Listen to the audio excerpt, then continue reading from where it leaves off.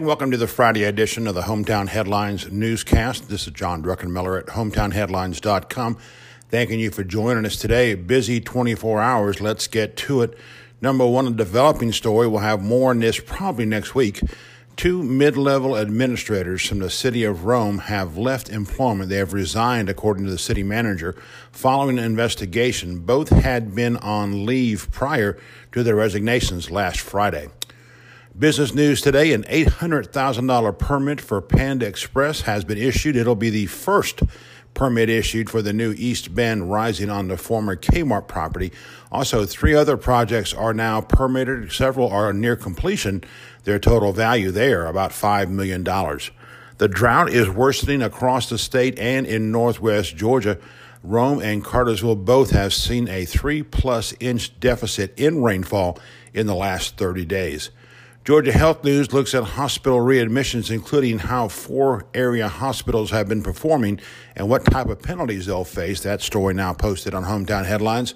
Your weekend update presented by the Forum River Center. We have the Fiddlin' Fest, Oktoberfest, the Mushroom Festival, the Covered Bridge Festival, plus 2 concerts. All those details available on our weekend section today. Ware Mechanical Weather Center. In addition to the drought, we're looking at temperatures being in the mid-70s Saturday and Sunday, with perhaps a third of an inch of rain coming into the area Sunday into Monday. Overnight lows Sunday morning, by the way, will be in the upper 40s. Our broadcast, of course, today, you're listening to our audio report. We'll have our rant of the day coming up in a couple minutes. Also on our podcast, don't forget, Allie Mitchell of the United Way talks about the changes going on there. Also, we discuss what's going to be coming up with the Drowned Valley Brewing Company opening soon in Cartersville, downtown Cartersville. Obituaries today, we say farewell to Mr. Don Agan, yes, he of the plumbing company. Also, Mrs. Hazel Francis Taylor. We have public health restaurant inspection scores for you this morning. Also, the Greater Community Bank Crime Watch section, updates from Floyd, Bartow, and Polk counties. Politics, a reminder, advance voting for the City Commission election starts Monday. It'll be weekdays, 8 a.m. to 5 p.m. now through November 1st. You'll be voting this year at the Health Department. 2 forums, by the way, set for next week. Truett's Chick-fil-A Sports Report for the morning. We have John McClellan's high school picks to win tonight. We have the whole football schedule for you this evening as well. On Saturday, Barry hosts Hendricks at 2 o'clock. Shorter travels to West Alabama at 5 p.m. Georgia Tech takes on Duke 12:30 p.m. And the Bulldogs host South Carolina at noon. Also, we have an update today from Shorter University. The conference has put out its picks for the men's and women's basketball tournament, basketball games in season, we should say. Looks like Shorter could be number 13 out of 13 teams in both men and women. Okay, our rant of the day, it's a familiar one. We'll say this in a cliche way. Power to the people, right on. Eric and Jackie McDowell spent part of Thursday evening on a roundup. Yard by yard, neighborhood by neighborhood, they collected all those Save Somerville Park signs after a months-long battle in Rome's historical subdivision that they should not have won, but they did. It was perfectly evident that Sleep Inn was on the way, encroaching onto Charlton Street, including bringing in all the incoming and outgoing traffic. That traffic would be diverted off of Turner McCall onto Charlton. The zoning was in order. The property had been purchased. All that was missing was a building permit. But the neighborhood fought back. The signs went up both off Martha Berry and even in some communities around town.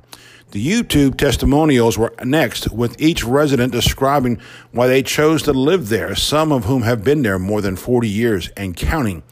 There were letters to the editor, Hometown Headlines podcast, newspaper headlines, you name it. The darkest hour, both for the homeowners and, unfortunately, for the city of Rome, was when the city commission basically washed its collective hands of the matter, citing expected court costs if Rome got into a brawl with the developer. Commissioners issued what we call a verbal participation trophy to the neighborhood for its efforts during a commission meeting. It was another dereliction of duty on the commission's part.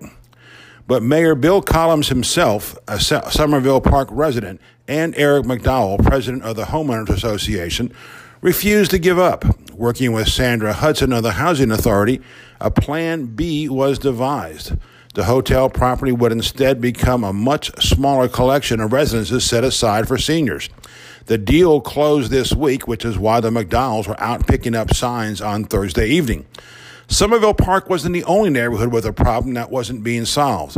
Look at what the Between the Rivers folks went through with that pack of wild dogs and all those mauled cats. Once again, it took perseverance and determination by the neighbors to finally get a level of action needed to help rid the community of the problem.